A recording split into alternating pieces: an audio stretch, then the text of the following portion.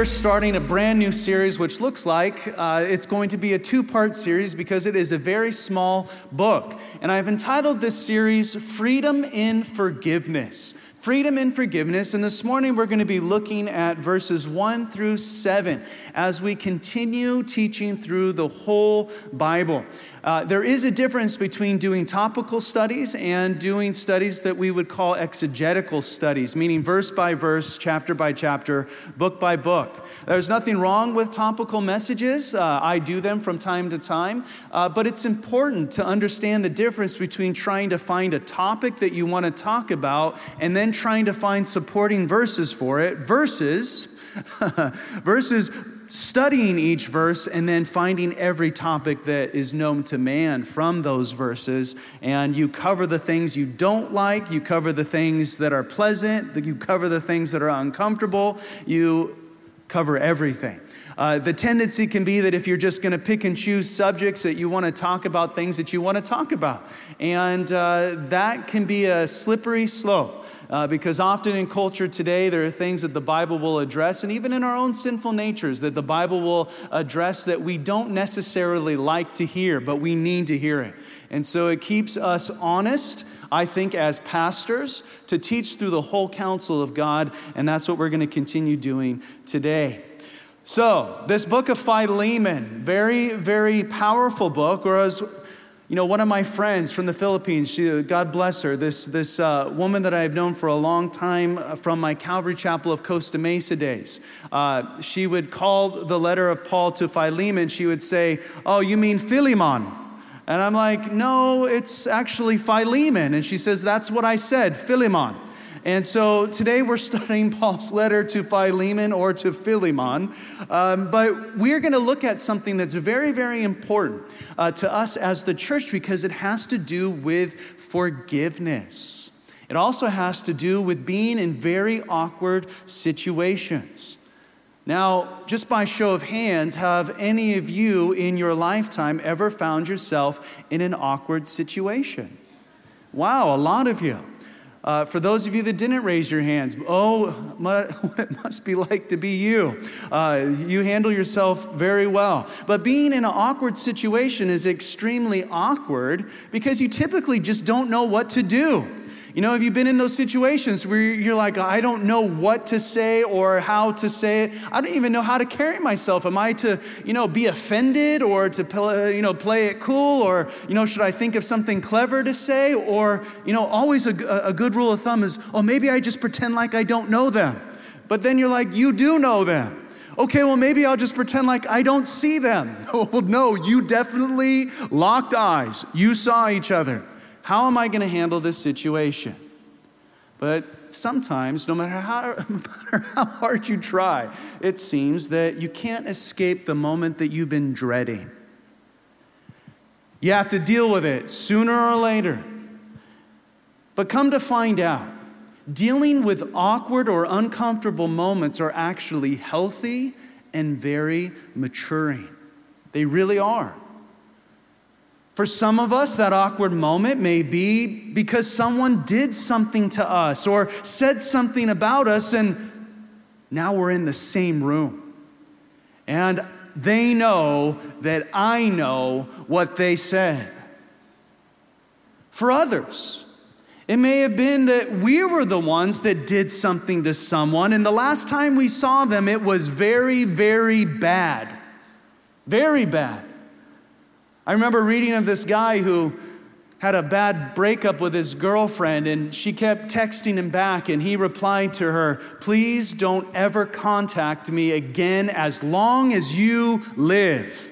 That was pretty much the nail in the coffin, only to find out one day that she later on down the road married a member of their extended family, of his extended family, and she showed up at a family event. Very awkward. Or how about this? Someone did something to you that was wrong and they didn't ask for forgiveness. That can be a very uncomfortable place to be. You know what? They never have said they're sorry. To this day, they act like it's not there, and you carry that around with you. See, this letter of Paul's to Philemon is about forgiveness. Forgiveness. It's about being set free from the imprisonment of unforgiveness. And whether you realize it or not today, when you refuse to forgive someone, it actually hurts you. And I'm sure you've heard it before, but if not, it's worth mentioning it again. It's been said that unforgiveness is like drinking poison yourself and waiting for the other person to die. It destroys you. It hurts you. And I know personally because for years in my past, I had carried unforgiveness towards someone. It caused me to have a huge chip on my shoulder. It caused me to be an angry person in my younger years. It really ate away at me for a very long time until the Lord set me free from that. This letter that we're looking at of Paul's would appear at face value, if you've ever read the handful of verses that are in this letter, it would appear that Paul is writing on behalf of someone else, actually. He's writing on behalf of someone to Philemon. And that person that we know from this letter is a man by the name of Onesimus. Onesimus. Now, in the Roman world, and you've heard me say it before, but if you haven't, it's good to understand this, that there were more servants and more slaves than free people in Rome. You know, often we'll speak of slaves and we reference what America and other countries have been involved with in the past. But throughout history, servitude, slavery, being a servant, for many, it was a way of working yourself out of poverty. Interestingly enough, in some cases, there were servants that were even more wealthy than the common free person of the day. In some cases in history, slavery was not a permanent condition. There was even a thing called indentured servitude, where you entered into it and you ended it voluntarily. If you owed huge debts, you would have to go into debtor's prison. We know that from Jesus' story about unforgiveness, where you paid what you owed. Enslaved people, in the context of what we're looking at today, even had certain rights and they had a system of appeals. But regardless, we don't know all the details about Onesimus' relationship with the house of Philemon, but we do know that he belonged to the house of Philemon and had run off to Rome, hoping to be lost in the massive crowds. Go to Rome. You'll blend in there. Nobody will be able to find you. You can start a new life. You can be a new person. But instead of blending in with the masses, you're never going to believe what happened. Of all of the people from the world that were there in Rome, Onesimus runs into Paul the Apostle. What are the chances of that? Onesimus was from Colossae. Paul is in house arrest in Rome. And here he is, in this city where you could experience everything. You know, it would be a lot like Las Vegas, but probably way worse.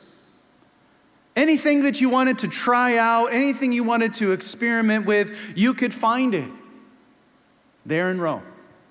But instead, Onesimus found Jesus. Singled out. Of all the people that he could bump into, he runs into Paul. When it comes down, and this is important to know, when it comes down to caring about the individual, I would say the chances of Onesimus running into Paul were very good. I mean, isn't it really the case for us often where we think, well, we're just lost in the masses. We'll just blend in with the crowd. Or if I surround myself with a lot of people, you know, I can kind of mask some of the things that I'm wrestling with or working through or struggling with. And yet, God in his love and in his grace and in his knowledge of who we are, pierces through the crowds of people, pierces through those things that we try to barricade ourselves with, and meets us exactly where we're at. I would even take it one step further than using the cliche, what are the chances? And I would say that it was not chance, that it was ordained by God. And even today, I would say that there are no chances pertaining to God reaching out to you. Because God is concerned with the individual. We lose that a lot in church when there are a lot of individuals. We just look at groups of people. But you're not a number. You're a person. You're created in the image of God, created to know God. And it is ordained by God for you to have that opportunity to have a real relationship with the God who created you for a very special purpose. And just with this backstory to the letter that we're studying of Paul to Philemon, we see that we're going to be studying a great spiritual truth. And the truth is that God knows who you are. And as much as you would like to be lost in the crowd, God will never view you as anything but his son or his daughter created in his image. He sees you individually. He sees the things that you are internalizing even right now, things that you're processing, things that you're working through.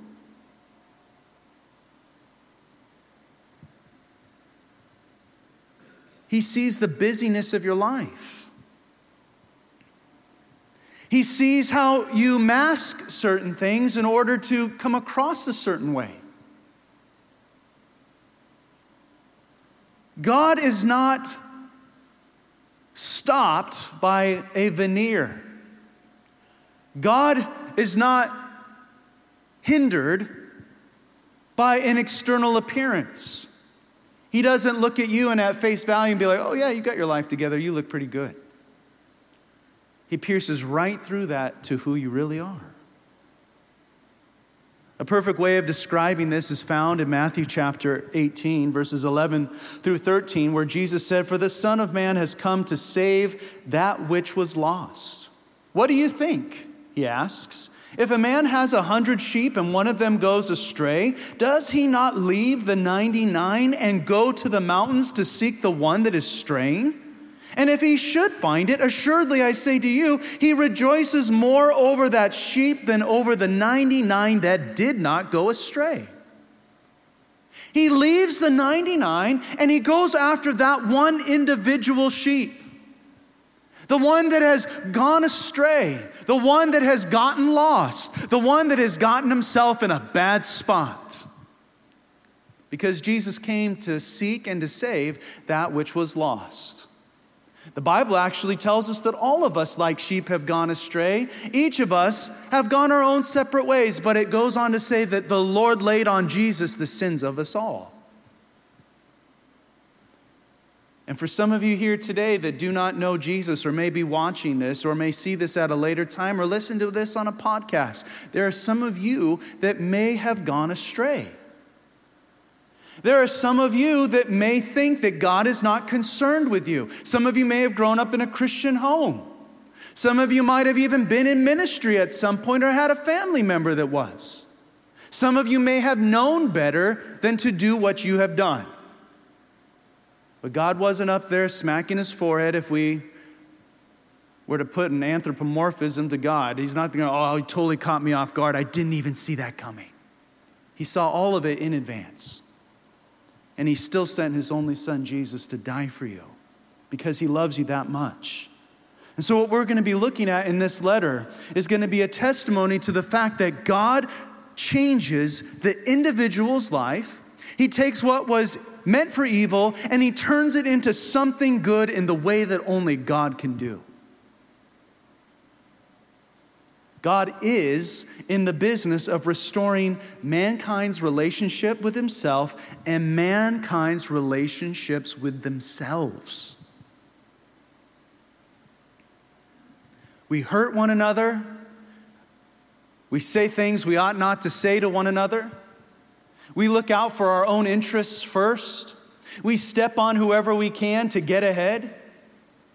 And in the process, we destroy the relationships that God meant to be a blessing to us. That's why when we read from the scriptures, it says, let him not only look out for his own interests, but for the interests of others. It's the given that will look out for our own interests. It's the supernatural that says, I'm going to look out for someone else. And this is the heart of the Lord.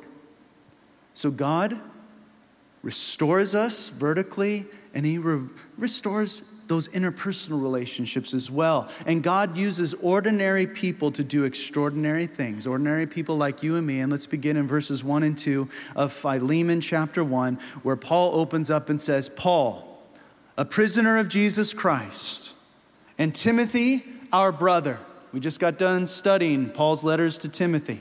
He says, to Philemon, our beloved friend and fellow laborer, to the beloved Apphia, which was Philemon's wife, and many believe that Archippus was their son, but we don't know that for sure. Archippus is actually mentioned in another part of the scriptures as well. But in verse 2, to the beloved Apphia and Archippus, our fellow soldier, and to the church that is in your house. So Paul is referenced here as a prisoner of Jesus Christ. His imprisonment was literally in Rome, as I already mentioned. He was under house arrest. This is mentioned in Acts 28, verses 30 through 31, if you're taking notes.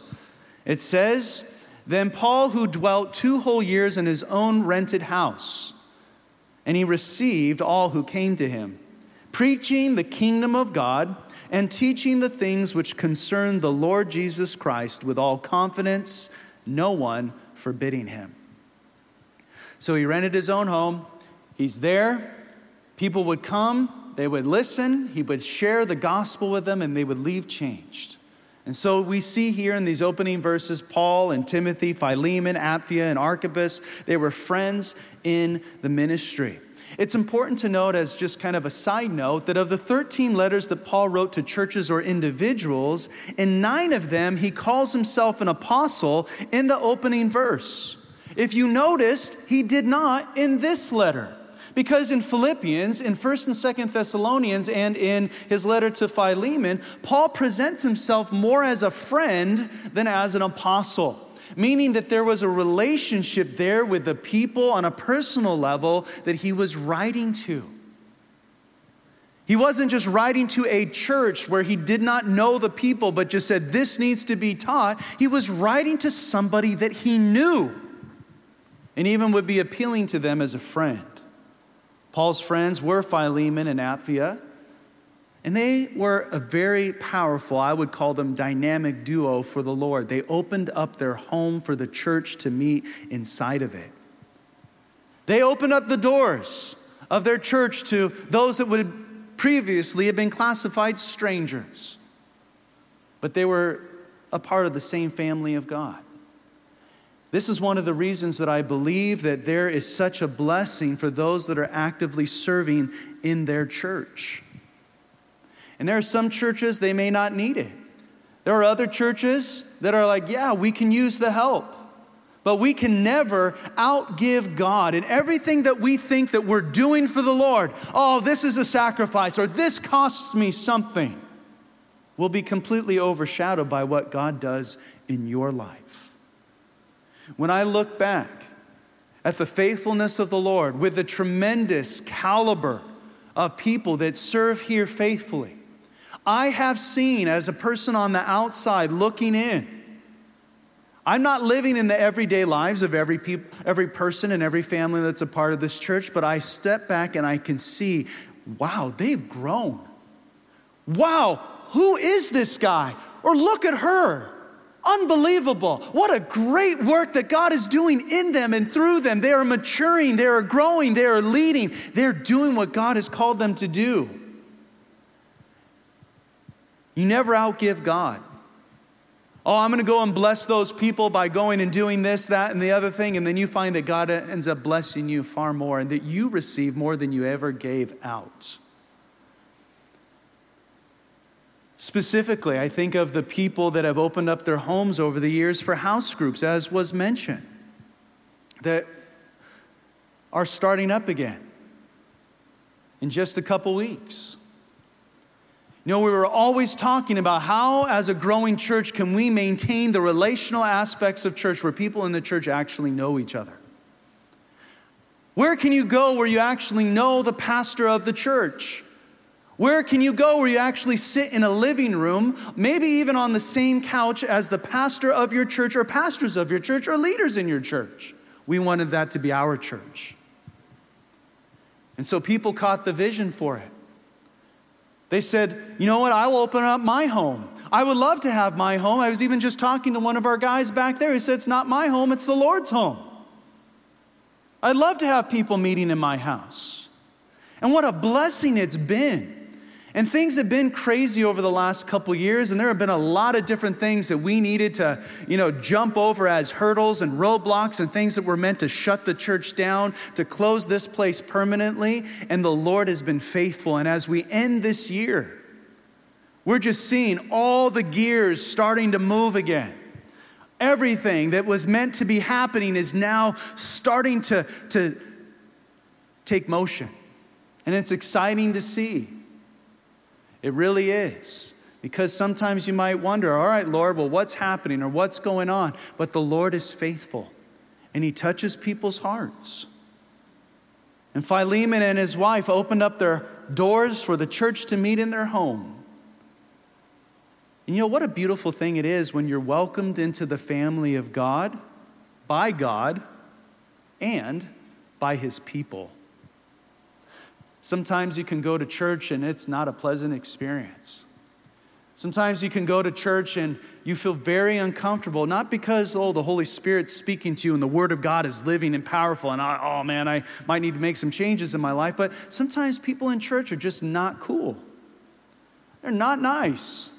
They're very condescending. And they're not very welcoming. And you can have a bad experience where you walk in and everyone feels uptight and you feel like I don't belong here, and you end up leaving. And that's not the way the church is meant to be. When you're a part of the family of God, it's like once you're family, you're family. And if you're not family, we want you to be family, so come on in. But to be welcomed into the family of God, where Paul writes and says, you are no longer strangers and foreigners, but citizens and fellow members of the household of God. So it's great to be welcomed by God, but it's a nice thing too when the people of God welcome you as well. And so in our church, we hope that you have felt welcomed. If you have not, please come and see me and I will welcome you officially. But these that we're reading of today opened up their homes. In Ephesians 4, Verse 32, it says, and be kind to one another, be tenderhearted, forgiving one another, even as God in Christ forgave you. Wow. All right, Lord. I'm really, really, really down with you forgiving me. But this whole forgiving other people, I don't know if I can do that. Lord, I love the fact when people are kind to me and are tenderhearted towards me. That's just not my personality. I'm more gruff. I'm more tell it how it is. I might even be more on the mean side. Lord, you forgave me. Help me to forgive others. But this, in context, having a church in your own home, making people feel welcomed, is actually called being hospitable. Hospitable. Because you truly believe that everything that you have has been given to you by God, and you use what you have been given by God for His glory. In Romans 12, verse 13, it says, distributing to the needs of the saints and given to hospitality. Take care of the needs that are in the church and welcome people. Make them feel part of the family. One of the ways that we show kindness is by being kind with people, being cool with people, being welcoming to people. Sometimes we'll look at people and be like, oh, they're here. Ooh, don't talk to them. Oh, they seem odd. Ooh, that person needs prayer, brother. Well, maybe you should pray for them. Some people will say, well, nobody ever came up to me and spoke to me. Nobody ever said hi to me. Well, how many people have you said hi to? The Bible actually says a friend must show himself friendly. So maybe you should practice being hospitable to somebody else, and you'll find that there's a great blessing there. I know off the top of my head a number of families that are very hospitable. They make people feel like they're part of a family. You know, Ruth's mom and dad over in the UK, they were known for, Sunday roast dinners. And they would invite everybody, and they would have this big roast dinner. It might be part of the British culture. I'm not sure, more than the American culture. But then you start to see it's actually practiced everywhere. In some way, shape, or form, there's something that is unique about the work of the Holy Spirit in the lives of those that are in the church. This just makes people feel like they belong.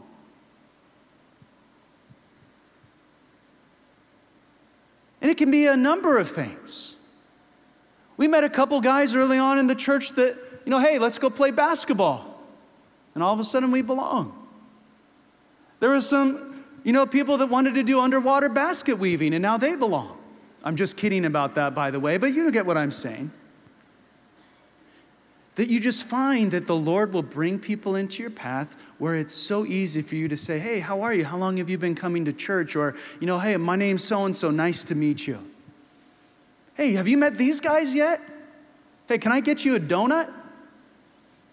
Can I, let me share with you. We got these other things that are happening. Would you like to come along? There's so many different ways that we can be hospitable. Because in the era of the mega church, and really the modern church, there's something very refreshing about people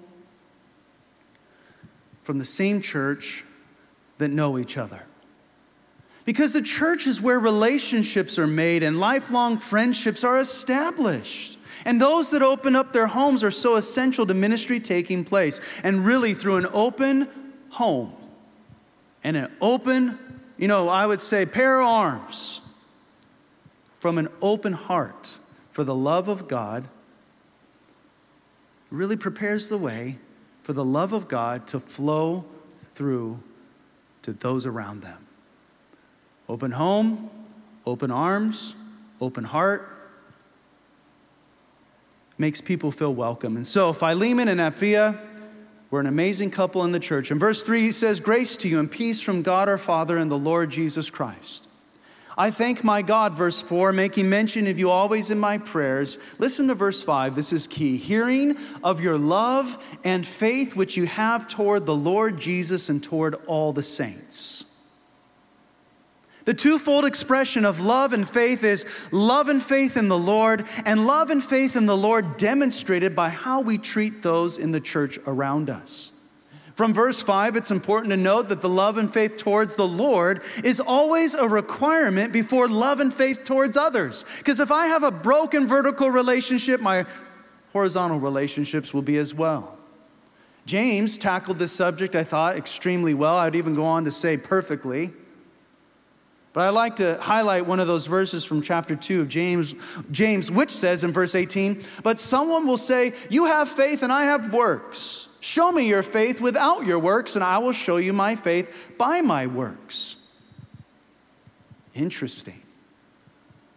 Bottom line is this: works do not replace your faith in Jesus to forgive you of your sins. But professed faith without a lifestyle and without the accompanying works of the Spirit is dead. So, our love and faith towards the Lord enables us to have love and faith exercised through the way we treat and minister to others. This is important because if we, and this is what my goal is for our church, is that we would be a church of genuine faith.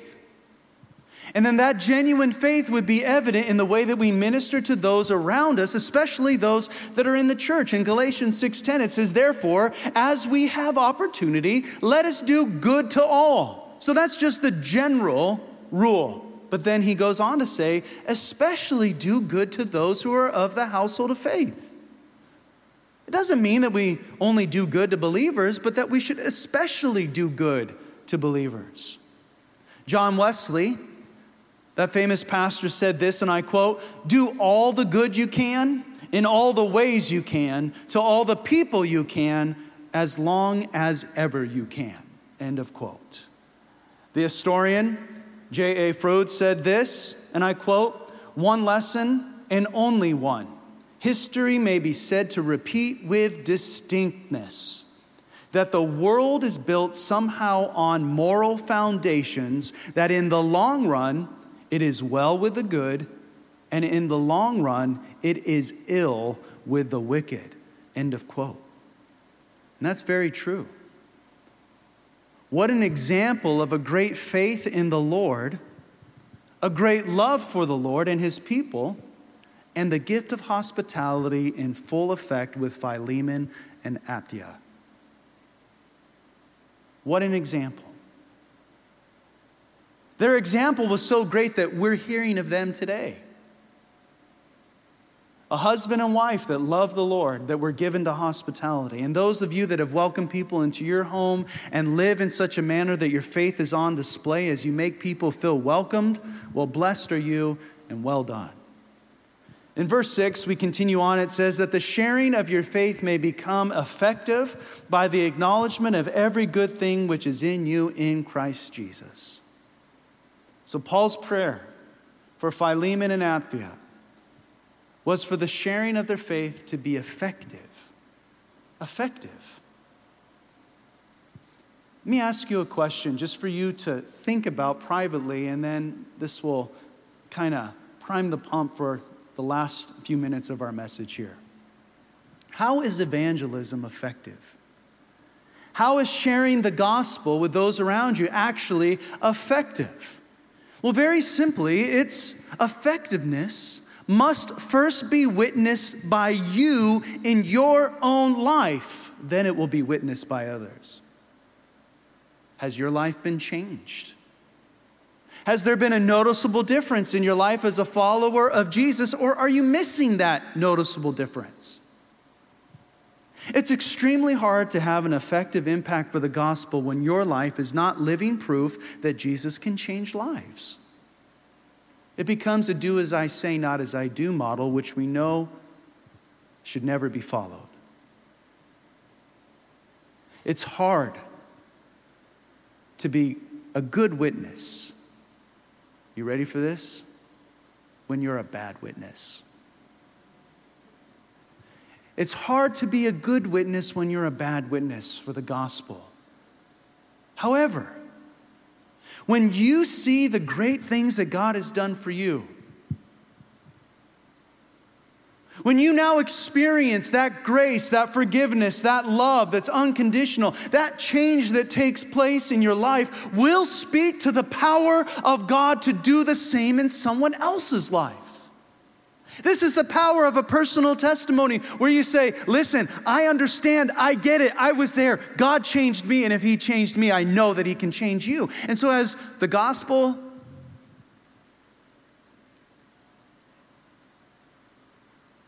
is said that it needs to be silenced, no more sharing the good news, no more teaching the Bible, no more church messages that talk to the power of God to save. You look at living epistles, you and me, where you can't argue against a life that has forever been changed. It's revolutionary. It's supernatural. That's why when our old friends on Facebook find out what we're doing now, you're a pastor? Yeah, right. What are you really doing? You don't say. It's true. When your old friends go, oh, you don't do the same things that you used to do. Man, you were the party king. Not anymore, man. I follow the Lord and I live a blessed life. It's the power of Jesus to change. What an amazing thing that is. So, wherever we're at, we can use whatever situation we're in to share the gospel, to welcome people, to be loving to people. I say it all the time, and you've heard me say it. I don't mean like in the literal sense, but to be cool with people just means to be that place where you're understanding. You're there to listen. You're there to encourage. You're there to welcome. It's a It's such a powerful thing when somebody runs into a Christian that's just cool with them. And it can be even the littlest things that make an impact. And he says in verse 7, "For we have great joy and consolation in your love, because the hearts of the saints have been refreshed by you, brother." People that are around you are refreshed by you, not drained by you.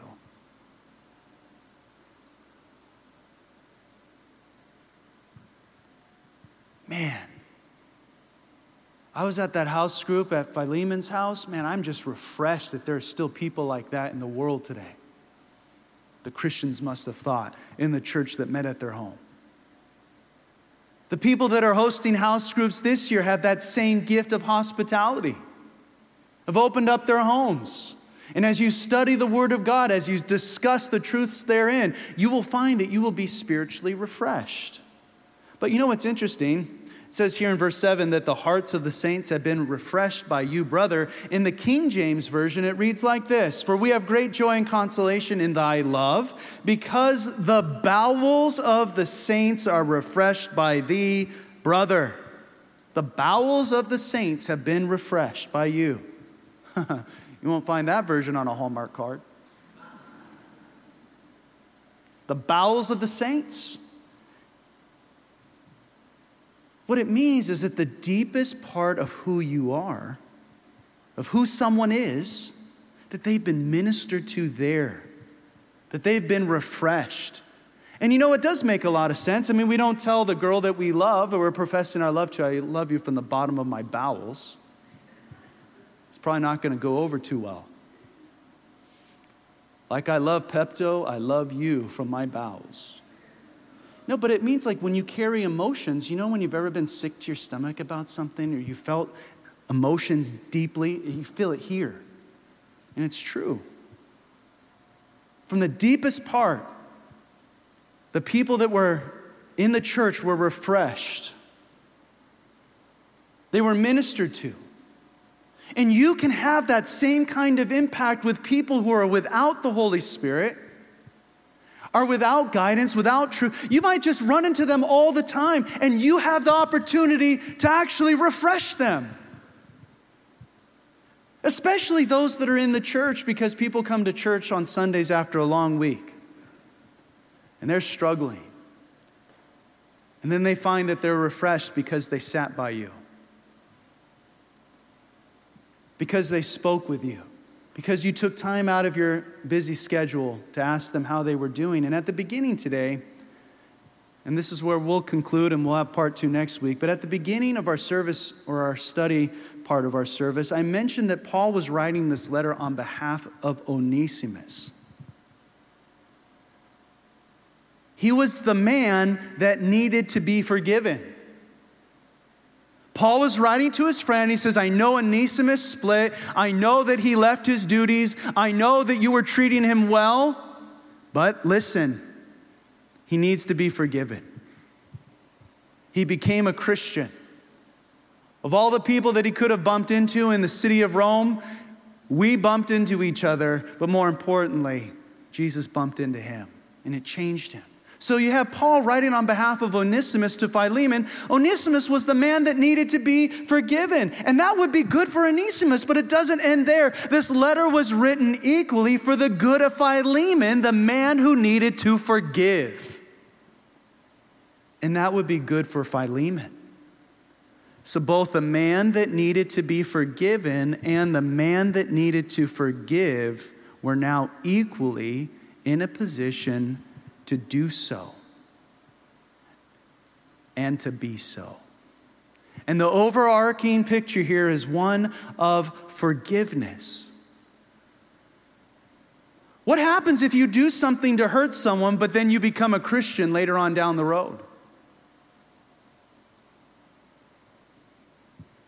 What if you were at odds with each other? You went your separate ways and you found yourself in the same church family, the same family of God. And there's no pretending that you don't know each other or that you didn't see each other. It's super awkward. What are you going to do? What if you've done wrong things? How is that going to work out? So you have Philemon and you have Onesimus. They're now brothers in the Lord, but they're in a precarious situation. So Paul writes, Onesimus needs to be forgiven, and Philemon, you need to forgive. In John 14:6, Jesus said, I am the way, the truth, and the life. No one comes to the Father except through me. So we'll see, as we finish this lesson next week, that Jesus is the only one that can fix burned bridges. Maybe you've had someone close to you that you've wronged, or they've wronged you, and there's a rift there. If you don't know Jesus today, the first thing I would say to you is that you need to have your sins forgiven. And then secondly, as you have been forgiven, that you would forgive others their sins against you. It doesn't mean that now all of a sudden you're going to be best friends. But what it does mean is that forgiveness sets you free. Forgiveness sets you free from your sin, and it sets you free from their sin. When you're forgiven by Jesus because of your faith, you are now free from your sin. When you forgive someone else the sins against you, you are now free from their sin. It's amazing how many people for decades will be trapped by somebody else's sin against them. It even gets to the point where I've seen people start defining who they are by what somebody did to them, instead of finding their identity in Christ. A new creation, having the old things pass away and all things be made new. And so we're going to see a very, very powerful story, true life, of how Jesus mends broken hearts and mends broken bridges interpersonally, and how he works in the lives of those that are in the church, making each more like Jesus. Let's pray. Father, we thank you for your word today. We thank you that it is living, that it is powerful, that it's sharper than any two-edged sword, and that it pierces to the innermost recesses of our heart, to the bowels of who we are. That seat of deep emotion. I pray, Lord, today, first and foremost, for those that do not know you personally as their Lord and Savior, that they might find forgiveness of their sins through faith in Jesus. And to that end, with every eye closed and head bowed, if you're here and you do not know Jesus personally as your Lord and Savior, it's not about being a good person. It's not about trying to earn your way. It's about finding forgiveness in faith. Jesus is the only one that can forgive you of your sins. And if you don't know him personally and you would like to receive Jesus as your Lord and Savior, it is very, very simple. With your eyes closed and your head bowed, just repeat this prayer after me and say, Dear Heavenly Father, I know that I have sinned. I've done things that are wrong.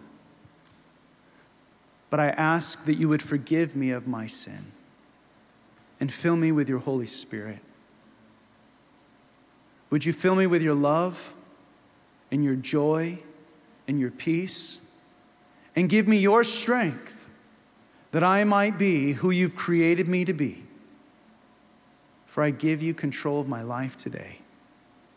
In Jesus' name. And Father, I also pray, secondly, for those that have been forgiven of their sins but are holding on to unforgiveness in their own hearts because of someone else's sins. I pray that today they would find the power of your Holy Spirit at work in their hearts to forgive those that have wronged them. We can never repay for our sins, Lord.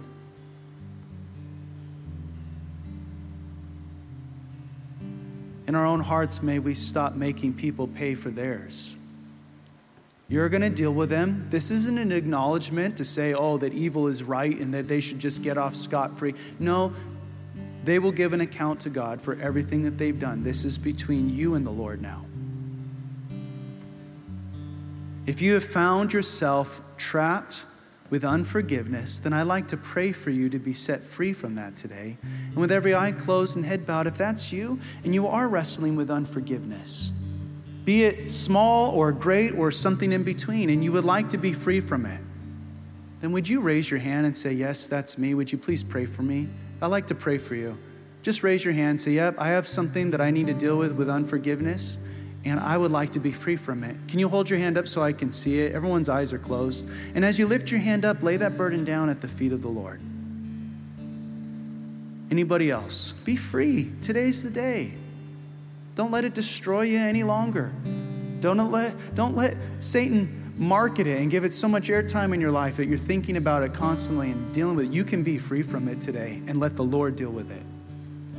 Father, I pray for these that have raised their hands. Lord, I pray that as their hands go up, their burdens and unforgiveness falls down to your feet where it belongs. I pray, Lord, that unforgiveness that they have had in their hearts would be replaced now, Lord, with the unconditional supernatural love that comes from you and forgiveness for others that comes from you. May they no longer be defined or entrapped by somebody else's wrongdoing. That's not who they are. They are a new creation in Christ. May today they lay that burden down and be free from all the side effects as well of having unforgiveness in their hearts. So Lord, minister to them, soften their hearts, fill them afresh with your Holy Spirit. And Lord, would you continue to have your perfect work accomplished in your church? And we ask these things in Jesus' name. Amen. Let's all stand. If you need prayer for anything after our service concludes with our closing song, Pastor Jonathan will be available and the team to pray with you. If you want just a little bit extra prayer over some things that you've been wrestling with in your life, pertaining even to unforgiveness, it doesn't have to be just that. We pray for everything here at this church. And so we love to pray for you. And our team will be available after the service has concluded. So today, I ask that, and have prayed, and just this prayer blessing for you, that the Lord would indeed bless you, that he would keep you in the center of his perfect will, that he would make his face to shine upon you, that you would feel his presence, that you would feel his blessings, that you would feel his grace, and that he would give you that peace that surpasses all understanding. May it guard your heart and your mind through Jesus Christ our Lord. Be praying this week. Pray without ceasing. Look for who the Lord may bring upon, the path that you're walking, that you can welcome them with open arms. And in so doing, maybe even help welcome them to the family of God.